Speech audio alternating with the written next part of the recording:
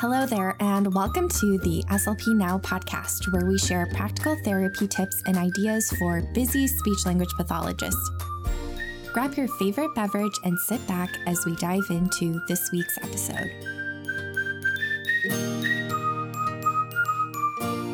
Today, we have Corey and Mikayla here to help us dive into all things literacy. And you guys have been asking a bunch of questions about this, and I feel like Corey and Mikayla are the perfect people to break this down for us.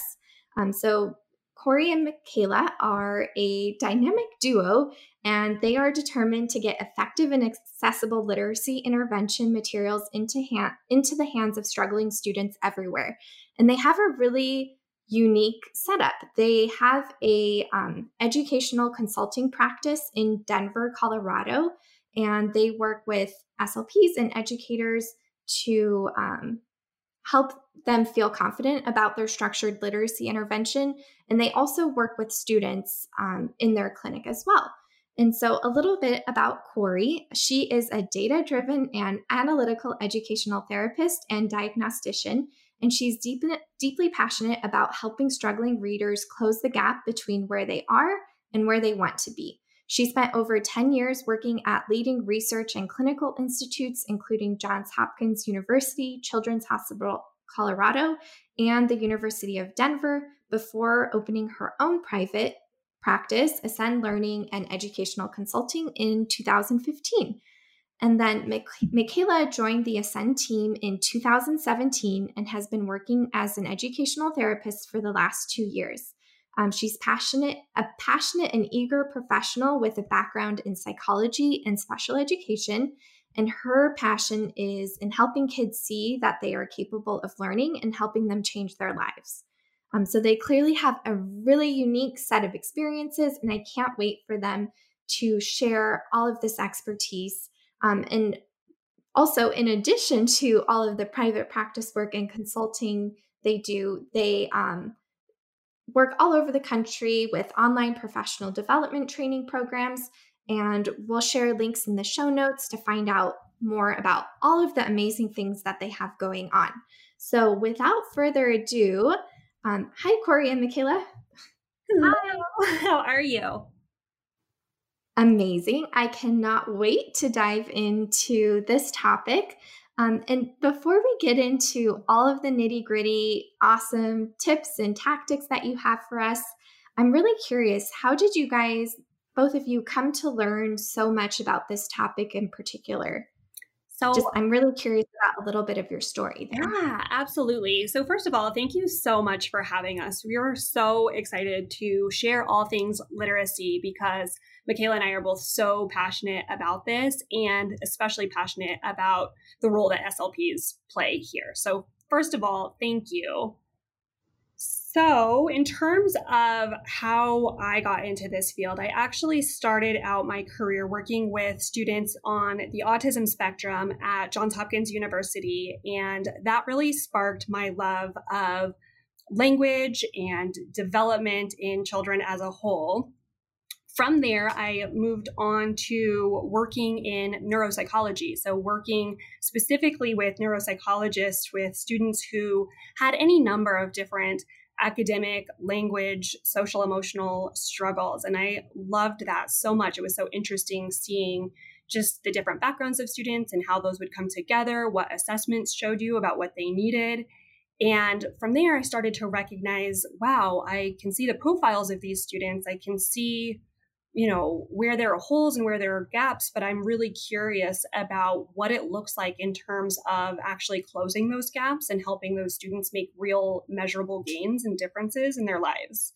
And so from there, I transitioned into the Learning Services Department at Children's Hospital, Colorado. And we were so lucky to be in an umbrella with a learning support team, a speech language team, and an audiology team. And so we were really under this big umbrella which gave me this really unique and interesting opportunity to get to work closely with our speech and language team to see how we could support these students together who had learning issues. And I started to see this major overlap, specifically in the area of literacy, although it expands way beyond that, but specifically literacy in the terms of what does that look like from a reading interventionist or a learning therapist role, and what does that look like from a speech language pathologist role.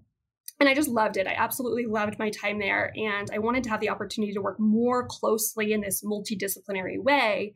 And so ultimately, that's where I jumped into private practice. And I have just absolutely loved continuing to learn about literacy. I've taken every training under the sun, from Orton Gillingham to Lindamood Bell to just about anything I could get my hands on, because I was so fascinated in how the brain develops literacy skills. So that's my background. That's how I really moved from the beginning to the end of where I'm at in my career right now in terms of literacy. That's amazing. Such a unique set of all of these different skills. And then what about you, Mikayla? Yeah, so when I was in school, I had a background, like you mentioned before, in psychology and special education, and knew that when I graduated, I wanted to do something with children. I wanted to help kids ever since I was a child myself, but I really didn't know exactly what that was going to look like. So I did a few different things and worked in a couple of different roles in classrooms and with speech language pathologists, and tried to get any experience I could to help me narrow it down. And we joke that this opportunity kind of fell out of the sky a little bit. I decided I was going to move to Colorado and was searching for an opportunity and for a job, and ended up finding Ascend and finding Corey. And when I first spoke with her, I disclosed that I didn't have a background in literacy intervention. I knew I wanted to work with kids. I had had some experience in an educational setting, but I didn't have any literacy background. But she trusted me, and I came onto the team and got all of my training through her and her expertise and all of the knowledge she built up with all of her amazing experiences and all of the amazing roles she's held in the past. And I jumped in, I did my research, and I started working with students. And I've been working here for the last 2 years as an educational therapist, as well as a part of our team supporting SLPs in that online professional development space, and have really started to jump into the executive functioning space and how it relates to literacy, as well as, all of the private practice pieces that come with that.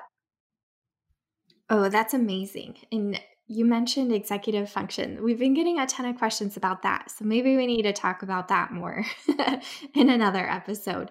But so interesting. But since we're focusing on literacy today, I'm really curious because I talk about literacy-based therapy all the time. I love using books in therapy. But when it comes to the core foundations of literacy, and when you're looking at the orthography and all of those different components, I know, at least when I was first starting out, I was a little bit unsure of what my role was in that. So can you help break that down for us a little bit? Absolutely. So I am, again, so passionate about specifically SLPs and their role in literacy, because I think when we can fully understand how the reading and writing brain works, we can really understand how the background and training that SLPs have supports this development just incredibly. So really, when we think about how the reading brain works and what the neural processes are in order to be able to read, spell, write with confidence, we have to look at 3 specific areas. So I like to look at this as a literacy processing triangle. That's really what it's been known to be called, at least in our field over here in the learning world, that literacy processing triangle. And it's made up of 3 distinct components. So the first piece is phonology, and that's kind of one of those foundational building blocks. So we know when we think about core components of literacy development, phonological awareness skills is a huge one that we look at, and it's really tied into that phonology development. So understanding of the sound structure of our English language. The second piece that's really important, that's kind of the next building block there, would be orthography. And so orthography is being able to see and look at letters or symbols and recognize what that letter is. So we've created a little picture that we've decided to call an A, and we need to be able to make that recognition. So that's what the orthography is really the sight piece of that processing triangle.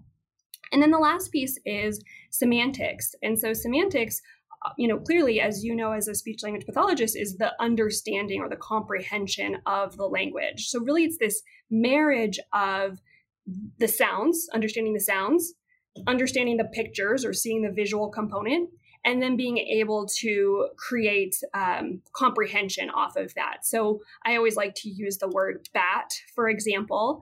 And when we're looking at the word bat, we know that we have distinct sounds, b, a, t, that are coming together. We know that we have those distinct letter patterns. So you could look at a B, you could look at an A, you could look at a T. And we need to make that connection between the orthography and the phonology, so the sound and the symbol. And then we need to be able to make a comprehension out of that. So we need to recognize that bat is a concept that I know, and it could either be a baseball bat, it could be a nocturnal flying animal, but that we need that whole connection to come together. And it has to come together really quickly. So really it has to come together in less than half of a second in order to be able to read or write with fluency that would be necessary for comprehension or composition that is up to grade level standards at any age. So I think understanding that that's the neural process that has to happen, when we really break that down, we recognize that SLPs have a really critical understanding of phonology, of the sound structure of our language. That's what you work on. That's what you target. Also, you have a really critical understanding of semantics and creating comprehension from oral language, because essentially when we're reading, we are just creating oral language in our head. Same thing when you're writing, you're just taking oral language and putting that down onto paper. And so understanding that SLPs understand more about phonology and semantics than most people who are actually working in this field.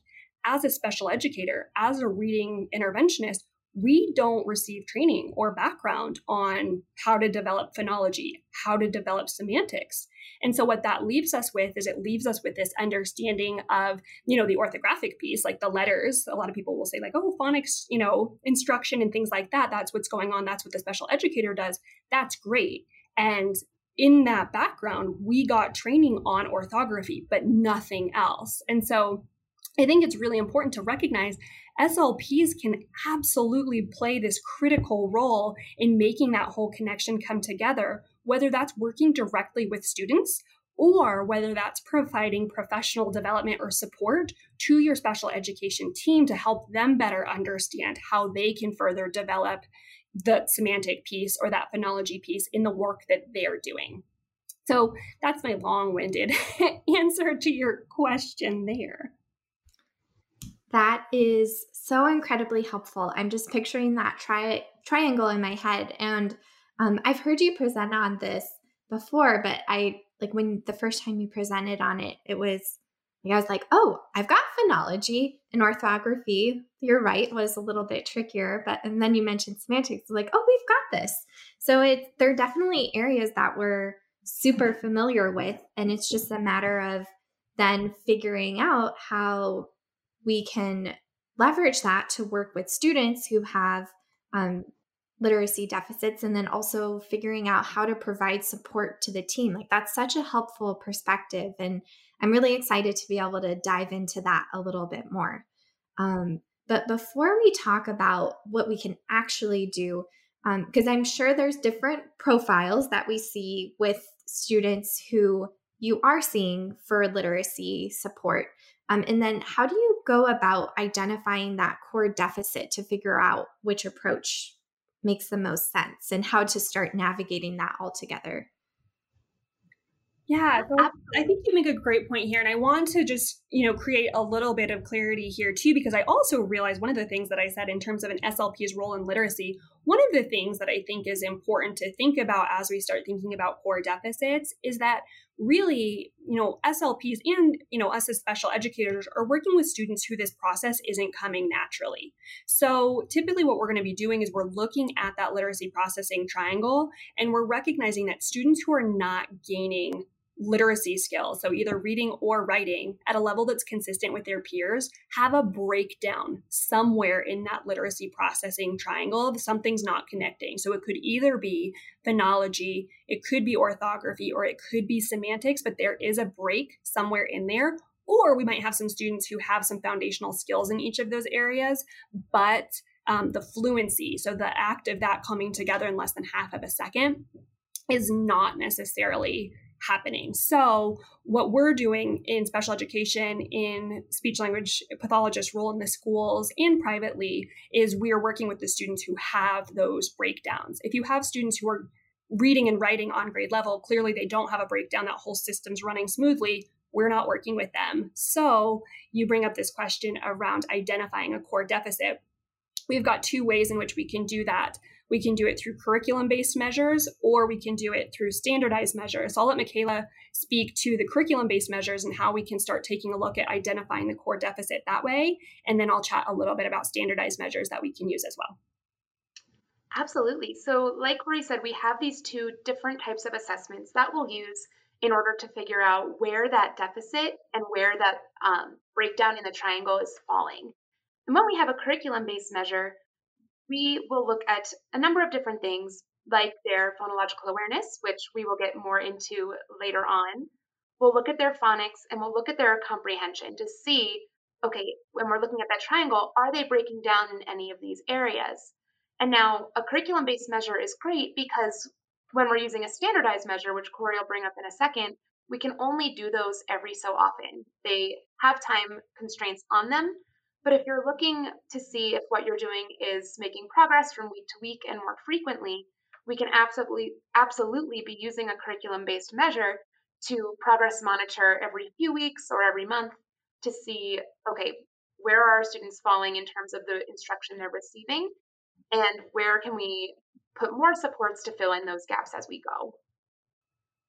So perfect. And then in terms of the standardized measure, typically what we're doing is we're looking at, assessments that are going to specifically target those core areas as well. So we're looking at specific assessments to target phonological awareness or phonology. We're looking at orthography measures. So usually that's like a phonics-based assessment of seeing like, hey, if we give you a list of all of the different letters and sound patterns, can you provide the sound that pattern makes? And then some type of semantics assessment. So in the terms of literacy, we're usually looking at reading comprehension because that's kind of the highest end pillar of what we're looking at with the reading. So in terms of assessment, we typically like to give a battery that contains both the curriculum-based measure as well as the standardized measure. And in the beginning, we might look at something like the CTOP, so the comprehensive test of phonological processing, as a really great way of looking at phonological awareness. We might also look at the phonology or the phonological awareness test, which is another great one, the PAT. There's a number of really great ones out there. I know a lot of people have said, what about this one or what about that one? There's a lot of great phonological awareness tests out there. It doesn't matter as much what you're using as long as you're getting some baseline of how is a student doing in terms of their understanding of the sound structure of the language. One of the things we love about curriculum-based measures is that you can start to dive down a little bit deeper sometimes than you'll get with like the CTOP gives you kind of a big picture. You'll see like, oh, phonological awareness is breaking down, but I don't know exactly where. Those curriculum-based measures can help you pinpoint exactly where it's breaking down. Then we can also take a look at, the orthography piece. So again, that phonics-based piece, and you can do that through a number of different assessments. So a word identification and spelling test. You can do that through, again, the phonological awareness test also has an orthography component, which I absolutely love. So that's something that we can do. And then you can also use curriculum-based measures there of just giving letters and saying, okay, do you know what these say? Sometimes that's something that's more appropriate for a special educator to be doing. So this is where you might have that multidisciplinary approach where as a speech language pathologist, you're looking at the phonological awareness piece, and then you're handing off that orthography piece to a special educator, which is great too. And it's great to have that consistent communication. And then in terms of reading comprehension, we like to have a standard formal measure of reading comprehension that we can look at to see how are students performing in comparison to their peers and their age-based buddies in the classroom, but then also having a curriculum-based measure so that we can start to recognize if comprehension is breaking down. Is it breaking down because they can't identify main idea in detail? Is it because they can't make inferences? Is it because they have limited vocabulary? We have to start to recognize what's causing the breakdown. So that's another reason that we like to use those standardized assessments as well as the curriculum-based measures. And so it's important as a speech language pathologist, one, if you're going to be working with literacy, to understand where literacy is breaking down. But in addition, you may have some students who come to you and come to your caseload, and their primary concern is actually language, right? And that's ideal as a speech language pathologist to be working with students whose primary concern is language. And if that's the case, what we don't want to do is we don't want to pull too far away from what you're already doing. And we want to figure out how we can start to just incorporate little tidbits of literacy in, because we know that students who have language-based disorders are at a very high risk of having literacy-based disorders as well. And so it's important to recognize as you're working through this multidisciplinary team, if you've got a student who's struggling with both language and literacy skills, we need to really start looking at, what's the bigger issue so that you can determine when you're working with these students, are you trying to pull the special educator into what you're doing? Or if literacy is the primary concern and there's just some little hints of language struggles, then can we offer that special educator more support on that end? And really what we can do if we're using those standardized assessments is we can see if semantics is really the biggest hole and the biggest gap, and you have like maybe a little bit of difficulty in orthography and a little bit of difficulty in phonology, then that's a language kid. That's your primary language kiddos. Those are the ones that you see most often. If we're seeing that orthography is the primary deficit, then that's somebody who's going to be best supported by your special education team that you can potentially offer some support on how can they amp up their instruction in phonology and semantics. If you've got a kiddo who phonology is kind of the primary deficit, then it gets to be a little bit interesting. And we can talk more in the next episode about phonological awareness. And when you've got a kiddo whose primary deficit is phonology, who's the best person to support and what does that look like? So again, there's my super long response to identifying a core deficit. That's so helpful. And I'm so excited to dive into like all the things that come after this. But I was curious, do you have any, do you guys typically use a curriculum-based measure for like the orthography component? Because you mentioned that some of the phonological awareness assessments that you mentioned that they sometimes look at orthography. Is there anything in particular that you would recommend for that? Just so that we know what we might be looking for in a special educator's assessment?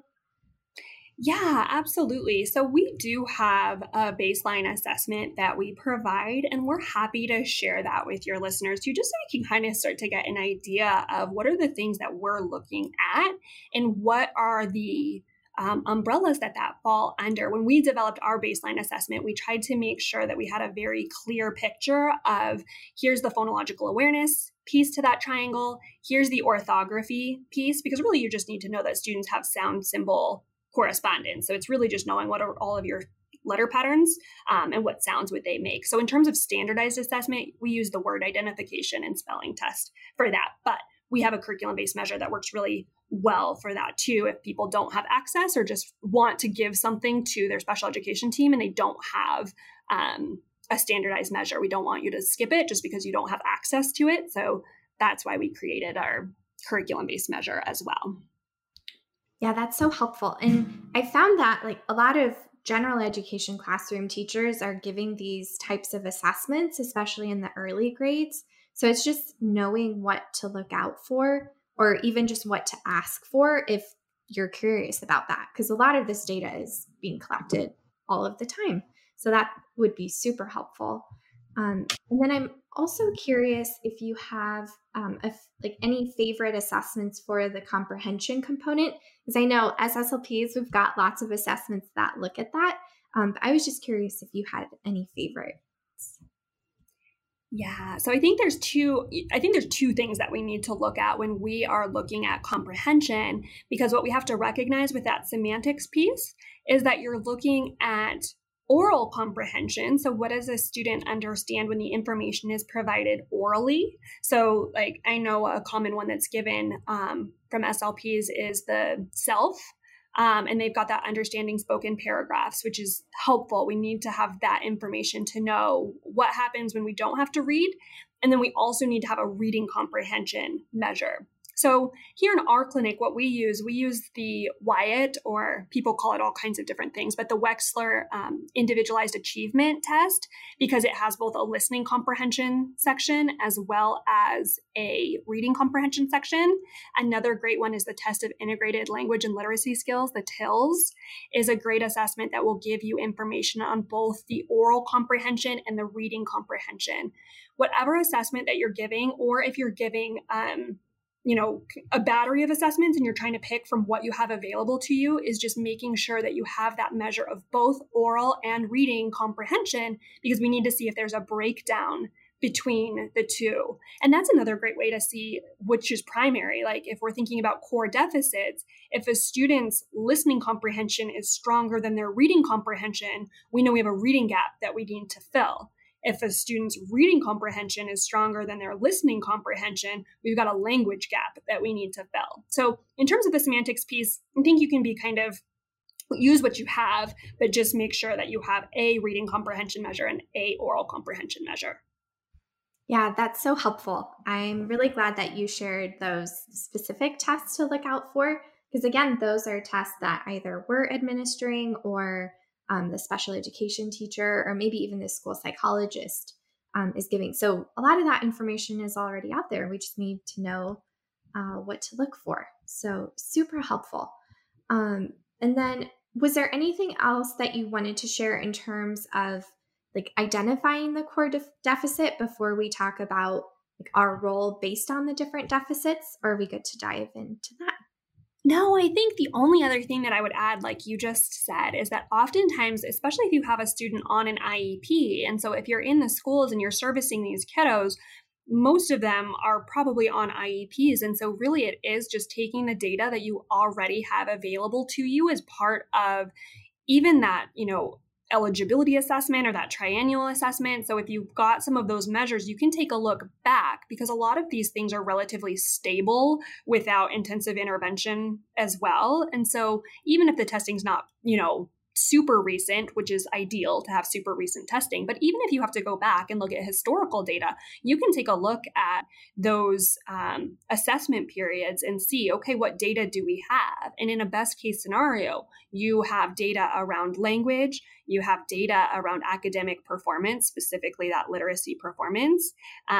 And best case scenario, you also have some phonological awareness testing. That one I see a little bit less, in looking at IEPs, we don't get that quite as often, but that's another critical piece that we want to have included in those IEPs. And so if you are a part of that assessment team and have any pull or say, potentially just saying, hey, it looks like we don't have a phonological awareness measure, is there a way that we could add that in so that you have that data moving forward? Yeah, so helpful. Thank you for breaking that down a little bit more for us. Such good information. Okay, so now let's talk about our role, because I know that as school-based SLPs, especially, we are spread pretty thin. So what have you seen, like from your consulting and working with other SLPs? Can you tell us a little bit about what you see them doing in terms of the three components of the triangle, and just giving like a really quick overview of the just those three core components? Yeah, I'll let Mikayla take this one away. Yeah, so like we said before, when we figure out what a student's core deficit is, we're typically finding that there is some kind of gap or some sort of deficit in one of those 3 points in the triangle. And if we are finding that it's an orthographically based deficit, the students are struggling in that orthography corner of the triangle, this is typically where we'll see them best supported by a special educator or in a general education classroom, depending on the severity of that deficit. If it's a phonological deficit and they're struggling in that phonology area, this is something where we really recommend that an SLP come in and be involved, as with semantics, because of the unique training and the unique background SLPs have in those two areas. So whether that's the student coming and working with the SLP or the SLP providing that professional development and the training to the special education team, we definitely want them involved in that phonology area. And I won't dive too deep into the role changing in that area yet, because I know in the next episode we're going to dive specifically into phonological awareness and what that will look like. But that's where we're going to want to see a SLP come in, as well as semantics, which I'll let Corey talk about a little bit. Yeah. So, in terms of what the role is going to look like for a student who has a semantics deficit, this is where it's really critical that we have that assessment in both oral language and reading comprehension.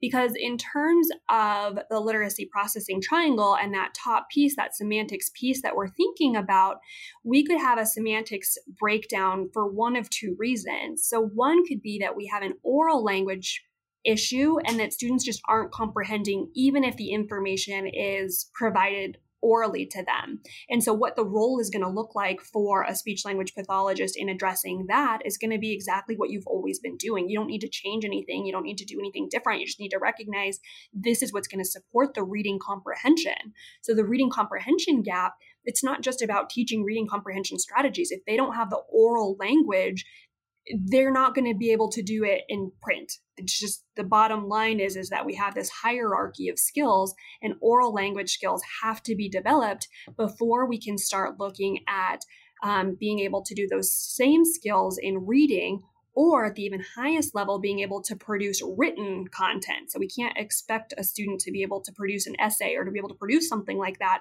if they can't comprehend language at this more basic level. So in terms of what that looks like, if it's oral language, just do what you do. Like, that's perfect. And recognize and be able to tell your team, hey, we don't have the reading comprehension because we don't have the oral language comprehension. So that's what we're working on in our speech language therapy. If we recognize, hey, yes, we have a semantics deficit, but it's more specifically a reading comprehension deficit, and it's not necessarily an oral language deficit, then what that role can look more like is it can look more like supporting your special education team in helping them understand, hey, here are the reading comprehension strategies that we need to use based on what we already know about how oral language develops.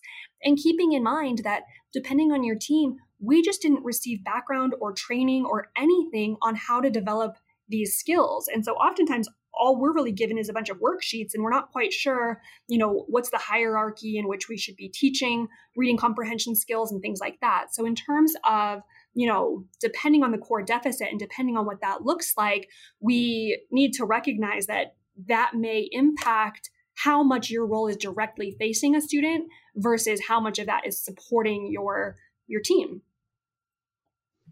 That's so helpful. And I love that you're building that decision tree for us. So it's we're doing that assessment, looking at the results, figuring out which component or which point of the triangle is the biggest breakdown. And then we get to decide if it's orthography, that's something that we can leave to the special education teacher. We don't have to get a ton of training or anything to be able to support that. But there are SLPs who do focus on that when it comes to specializing in private practice. And maybe we can talk about that in just a second. But then, so there's that decision tree. We've got the orthography happening. Then if it's phonology, we can do what we typically do. And if you have any questions about that, we'll definitely dive into that next time. And then with the semantics, a lot of it, we get to continue doing whatever we have been doing. But I love the point of looking at oral language versus reading comprehension, and then potentially supporting the special education teacher in that way. So I just feel like that little tree helps break it down and make it so much less overwhelming. So thank you for that. And then I'm curious too, like, can you give some examples of what maybe what you would recommend to a special education teacher? Like just giving a couple like tactical examples of what that would look like in terms of how the SLP could support the special education teacher. Like, what are some examples that you think they could Yeah, do? absolutely. It's a great question. And so, what I would say is some of the best just training and resources that I have seen in the area of reading comprehension specifically. So, thinking about that piece first or that semantics piece first, they're coming from speech language pathologists. And the reason that the best reading comprehension strategies and techniques that we're getting are coming from speech language pathologists is because of the understanding of, again, how oral language develops. And so oftentimes what we see happening in the special education world, and again, as kind of a background with special education myself, it's because we just didn't get this training. But what happens is we're really looking at just worksheets. And so when we're teaching reading comprehension, we're giving students a passage to read through.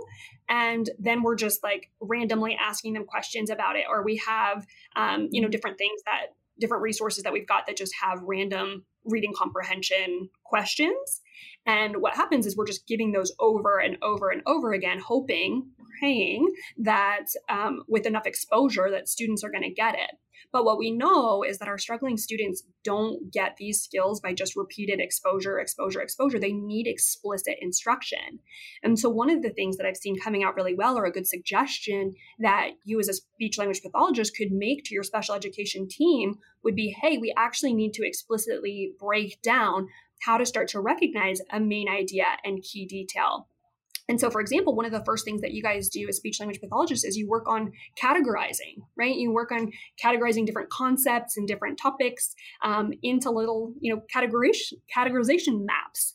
And essentially, that's going to be the foundation of building our main idea and key details. And so, really what it is in terms of giving them some suggestions is helping them understand, hey, in order to be able to do a main idea and key detail, we need to understand how to categorize. Here are some different activities that you can use as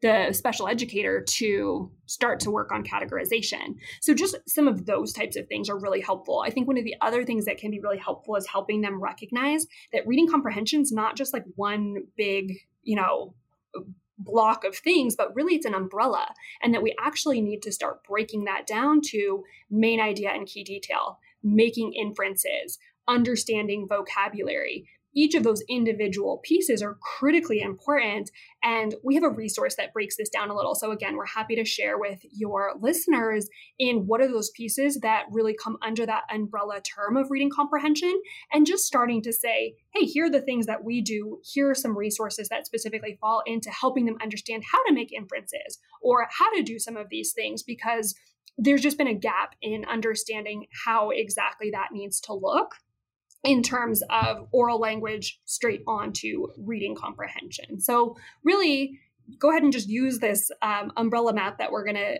give to you, and you can start to use that to try and understand, okay, does your special education team understand that reading comprehension is not just a big block, but it's actually a number of discrete individual tasks that need to come together to comprehend material.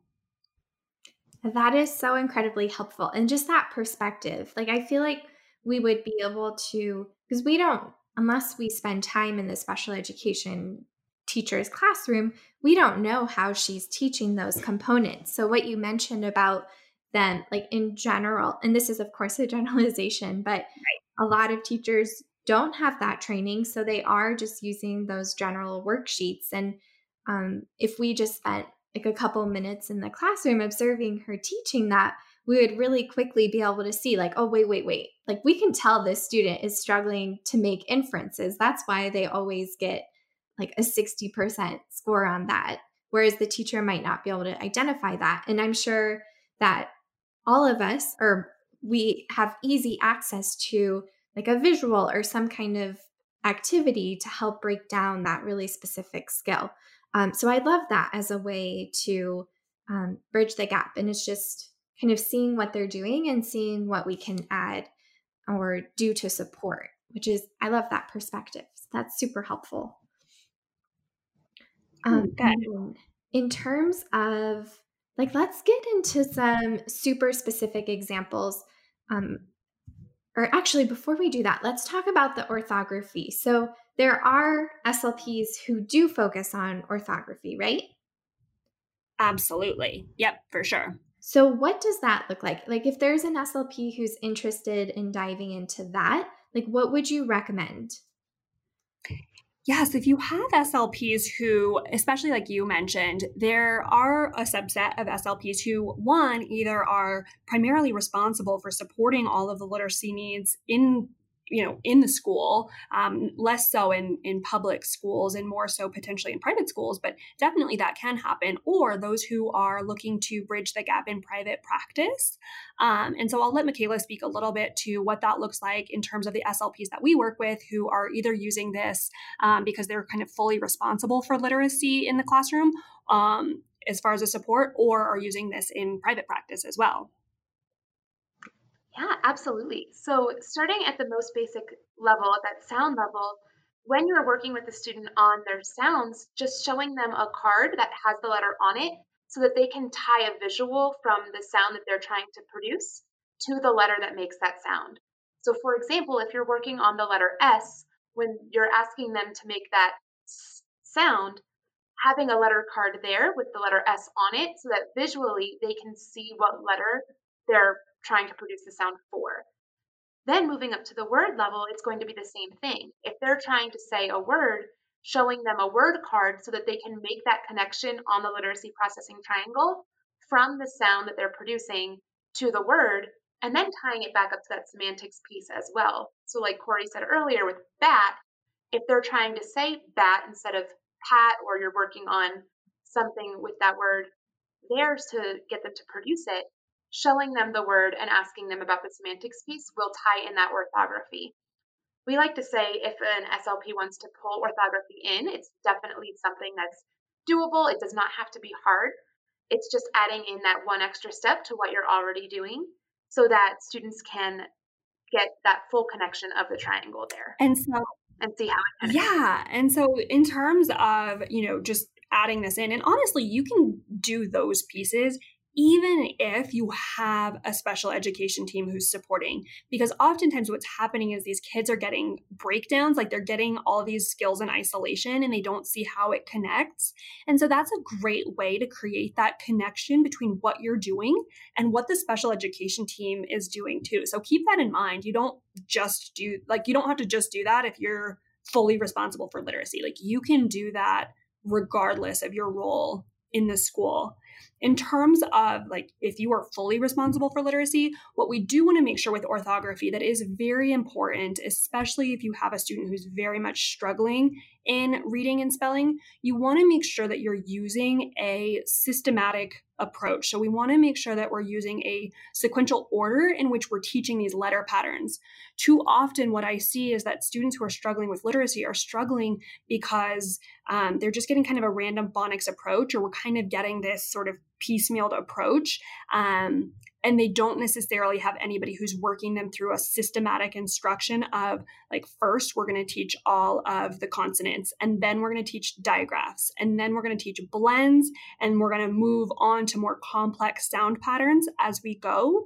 And what we need to make sure of is if you are doing this in private practice, or if you are supporting literacy as the sole literacy provider, you want to make sure if you're targeting orthography, you are using a scope and sequence of letter introduction. And so that's when we start to look more at a structured literacy approach as a whole, as opposed to supplementing what you're doing and just adding some literacy sprinkles in. Literacy sprinkles are great. I love literacy sprinkles. But if you're fully responsible for supporting a student's literacy development and they are struggling, we need to make sure that we are using a structured, systematic approach. It's often been known as Orton-Gillingham. The field is sort of shifting away from that term to more of a structured literacy approach, but it's the same idea.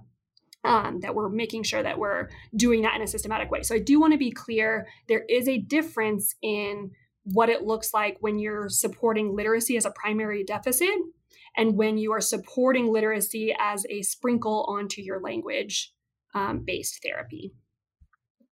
Yeah, absolutely. Yeah, super helpful. And then, because I'm sure that if we Google like Orton Gillingham, we could find some different trainings that way. Do you have any other recommendations in terms of where to go if an SLP is looking for that? Yeah, well, we have a training that we absolutely love that we put together. And the way that we put this together, we really put it together with the thought of giving people the least amount of overwhelm possible. So what is the least amount of information that you can, take and consume and be able to implement right away? And so the great thing about Orton Gillingham is that it has a fantastic background. The methodology there is amazing. We absolutely love it.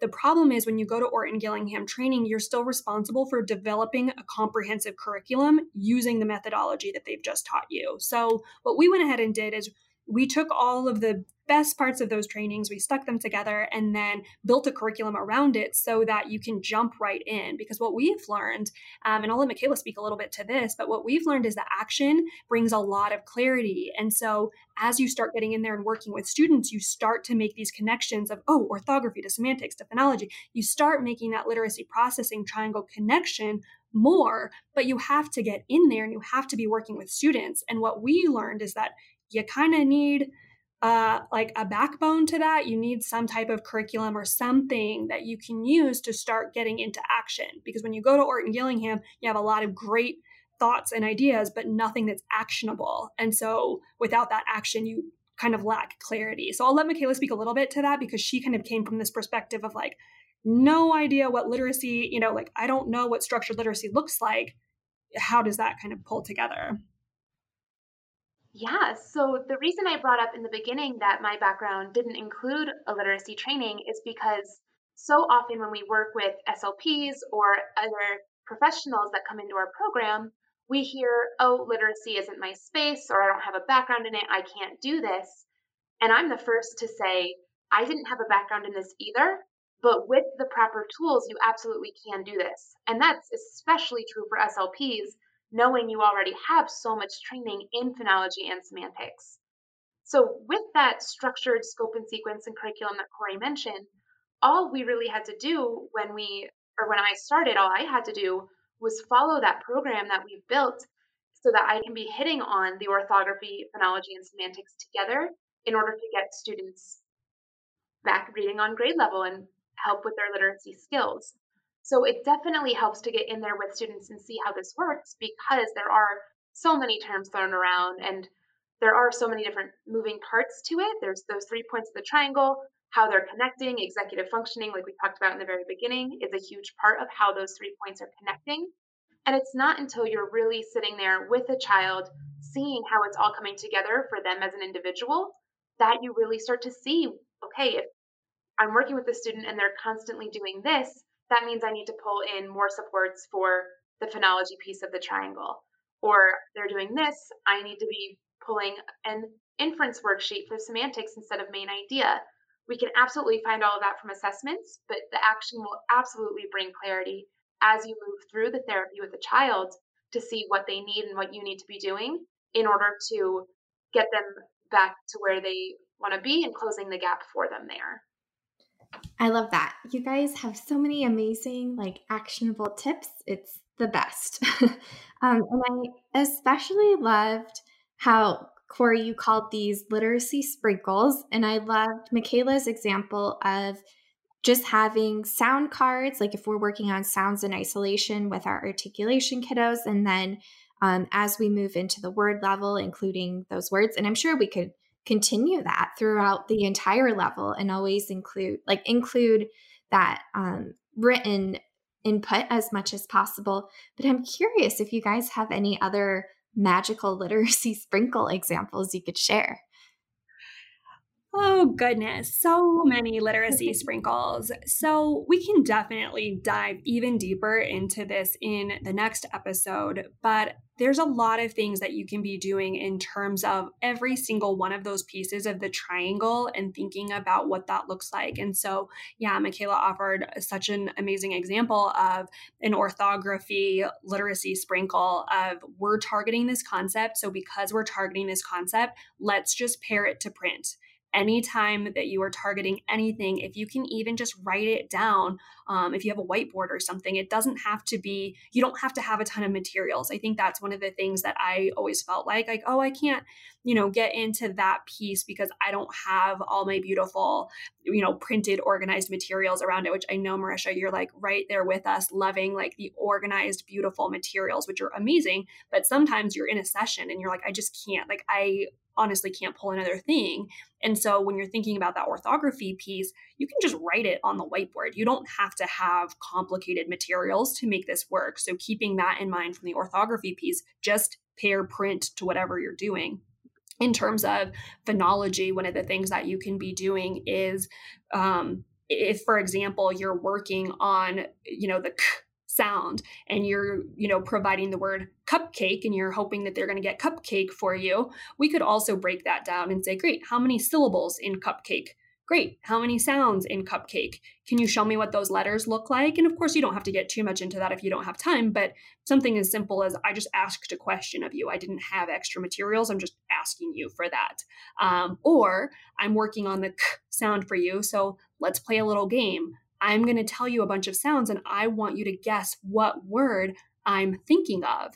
And you might get I, ul, k. What word am I thinking of? And you can even have them, produce those back to you. And all of a sudden you've added a phonology component there where you're asking them to blend sounds together. That's fantastic. That's what they're doing when they're reading. We need that to be a really fluent process. And then in terms of semantics, what you're doing with your literacy-based therapy and pulling books in and things like that, that's perfect. That is the perfect way to be making sure that you're building and developing those oral language skills. And then you're immediately pulling that connection in with the printed text and being able to see how does this translate into what I'm reading. And then for your older students, you could even have a little written response that they provide you. And that's really closing that gap too between oral language, reading, and writing, those three pieces that we like to think about. So those would be kind of the big things that I would definitely recommend. And we can talk, again, more about phonology specifically, because there's a lot that can be done there specifically to support these little literacy sprinkles inside of your sessions. Ooh, such good information. And I'm curious too, do you have any tips in terms of the written responses? Because I know that like our sessions are so short and we're trying to get so much done in that time. And sometimes like if a student writes out a sentence for me, a lot of times there's like lots of different errors that we could be focusing on. Like, do you have any tips in terms of what would be most, like, how do we decide what to focus on there? Or how can we maximize the time that we spend on that writing? Yes, I think that is such a great question because I've had a number of people being, asking me like, I don't have time to work on handwriting and I don't have time to work on like the spelling and I don't have to, and I completely understand that. And so I think in terms of an SLP's role, one of the best things that you can be doing for writing support is anytime that you are using any type of graphic organizer or visual that you're using to help instruct a certain concept. So for example, if you were looking at main idea and key details, if you had some type of graphic organizer that you were using for that, just showing them quickly how they could write even just a couple of words into that mind map of sorts. Because I think as an SLP, one of the best things that you can bring is an understanding of really the function of language and how that works, as opposed to the actual like the spelling and the capitalization and the handwriting and all of those. I think those are tasks that you're going to leave to your special education team. Those are things that we can really pass off to them. One of the things as an SLP that you might want to look at is, can they recognize errors? Like, hey, we're going to send out the cops. That's one thing that we use a lot. Let's send out the cops real quick. I just want you to tell me, do you have a capital? Do you believe that you have good sentence structure or good organization? Do you have a punctuation? Do you have spelling? One of the things that you can look at, not that you have to fix all of those things, but just do they even recognize it? Like, do they even have any of that executive functioning or metacognitive skills to recognize that their sentence wasn't good? Sometimes they know. Sometimes they'll say, I don't think this sentence is structured appropriately. And sometimes they don't. And I think really the key role of an SLP is to be able to articulate where those errors are for the special education team. So, hey, we did a sentence and there was a lot of errors that I could correct. What I noticed we struggled with, mechanics, the capitals and the punctuation, or we struggled with sentence structure, or we struggled with the spelling piece, and really just identifying that to hand it off. Because I think as an SLP, you have too much other pieces of the puzzle on your plate to be able to get into anything more in depth than that. So again, I would focus primarily for writing. If you're doing anything oral language, if you're doing anything reading comprehension wise with graphic organizers, have them just produce something quick, short, just tangible. It can be a couple of words in each of those so that they can start to organize their thinking and organize their language around what they want to write. But in terms of like sentences and things like that, I think it's really going to be more about collecting data and providing that data to your special education team. Okay, and on that same note, one of the activities that I'll do with my students, I try to overlap as much of this as I can, is if we are working on the k sound, like Corey mentioned earlier, and the student was tasked with figuring out the word milk after having the different sounds, I'll then have them use that in their sentences. So I'll say, okay, you need to use the word milk. When you're writing a sentence, you need a who or a what, your subject, did what, predicate, and then adding the adverbial, why, when, where, or how, and we have that nice graphic organizer for them so that we're hitting on all of the same skills overlapping to save that time. A lot of it can be saved with that special education or saved for that special education team and that teacher. But if you have the extra minute, definitely having them break down the syntax of that sentence and breaking it down there, making sure they can use the words appropriately in that vocabulary piece is always great data to take. And I always find it super interesting with my students when I have them do that. Oh, I love that example. And that's especially helpful when we're working with mixed groups too, because we might have a student working on saying that final K sound, and then maybe someone else is working on irregular past tense verbs, and someone else is working on pronouns, and all sorts of goals together. And so that that example is such a great way to put all of those skills together. And we often have like visuals and graphic organizers to support that, like Mikayla said. And so it's just a way to put those skills together and then like to anchor it with that written response. And maybe even the kids can work together on that. Like, I love that. Such a good example. Yeah, and we have a great visual for that too. So we will share that. I have a little packet that you guys can just download, but that shows exactly what that looks like in terms of us. Like, here's the word that we're targeting or the sound pattern that we're targeting. And then here's your little graphic organizer in terms of the who or what, did what, why, when, how. I love that, Mikayla, because I think that's such a great language construct that we can start to take a look at and that a lot of our students are really, really struggling with. Okay, love it. And then I also had just one kind of random question related to the written responses. Do you know of any research or anything that shows whether there's a benefit to, like, if I was modeling the graphic organizer on the board and each of the students had their own, like, is there a benefit for them to be like copying what I write, or is it better for them to generate on their own? Like, do you have any feedback or input there? Yeah. So in terms of teaching those graphic organization strategies, usually there's going to be a hierarchy. And so in the beginning, when you first introduce a new organization or graphic organization strategy, you would model that for them. So you would, go through the passage or go through your book or whatever, you're using to target that concept. And then you would show them, here's what I'm thinking. Like, let's do this graphic organizer together. I'm going to walk you through my process. So let's go ahead and you copy mine as a model. And then you use that as your model moving forward. But then you want them to graduate to that next level of then being able to take that and do it on their own. And so it's a great opportunity too, if you're using those graphic organizers, once you've explicitly taught it, you've modeled it, they have a model to follow, they're going to do their own. If you've got a mixed group too, or even just a group of any students, it doesn't matter, how well aligned they are in their topics, but it's a great opportunity for conversation, because what you're going to get is you're going to get students filling out the graphic organizer a little bit differently. And so you can talk about, oh, how interesting that, so-and-so put this and so-and-so put that. And all of a sudden you have a perspective taking activity, like all of a sudden you've got a lot of gems of information coming out just from that conversation of them filling that out independently. So there's a lot of great research around the benefit and the use of graphic organization strategies as a primary tool for teaching reading comprehension. And it's really good to graduate them away from the modeling onto independent work with it. And does that also apply, like if they're doing writing? So if let's say last session, I had them write a sentence and it was just like, there were just way too many issues with it. Like, would it still benefit the student? Like if I wrote down a sentence or a word and had them copy it onto their organizer or whatever? Or is it like, does that same kind of model apply when it comes to written language?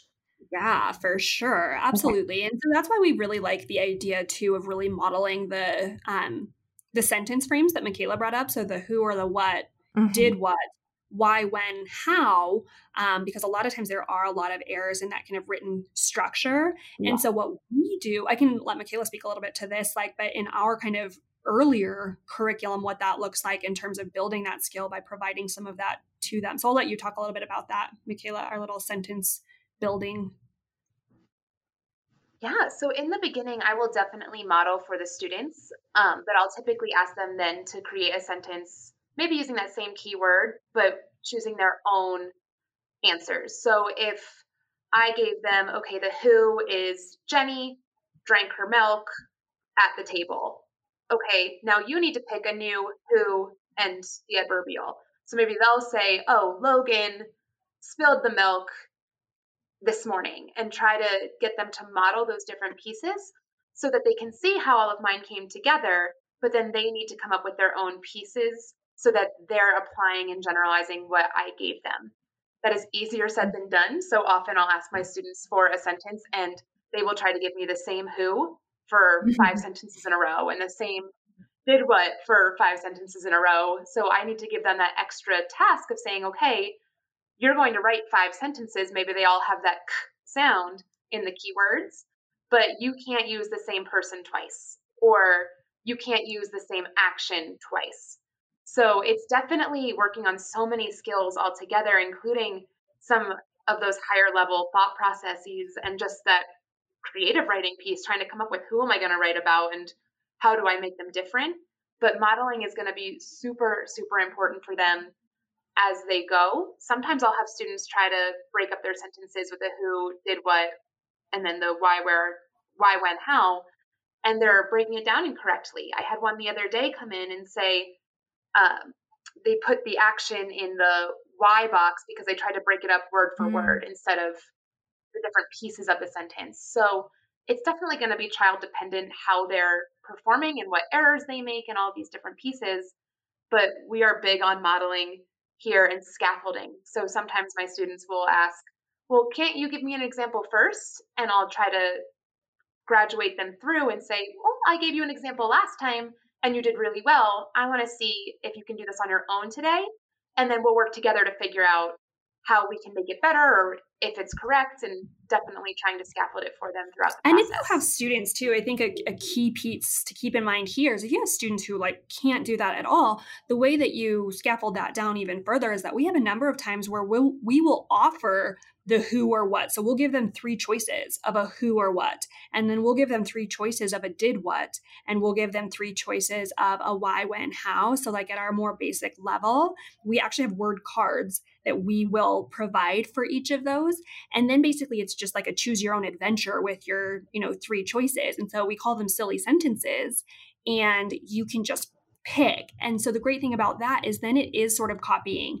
And so then underneath of that, we'll have them write the sentence. And then what we're looking for is, okay, did you add a capital? Did you add a punctuation? You had the words in front of you essentially to copy. But the great thing is what we do, we align that to whatever concept we're targeting. So if we're targeting the k sound, we're going to have a bunch of just different who's that have a k, a bunch of different did what's that have a k, and a bunch of why, when, or how's that have a k, to try and get them practicing. So again, you're really pulling in multiple of those skills at the same time so that they can see how is the work that I'm doing with my articulation group, how does that also then correlate into what I'm reading and what I'm writing. It's reading and writing are reciprocal processes. So we always keep that in mind too.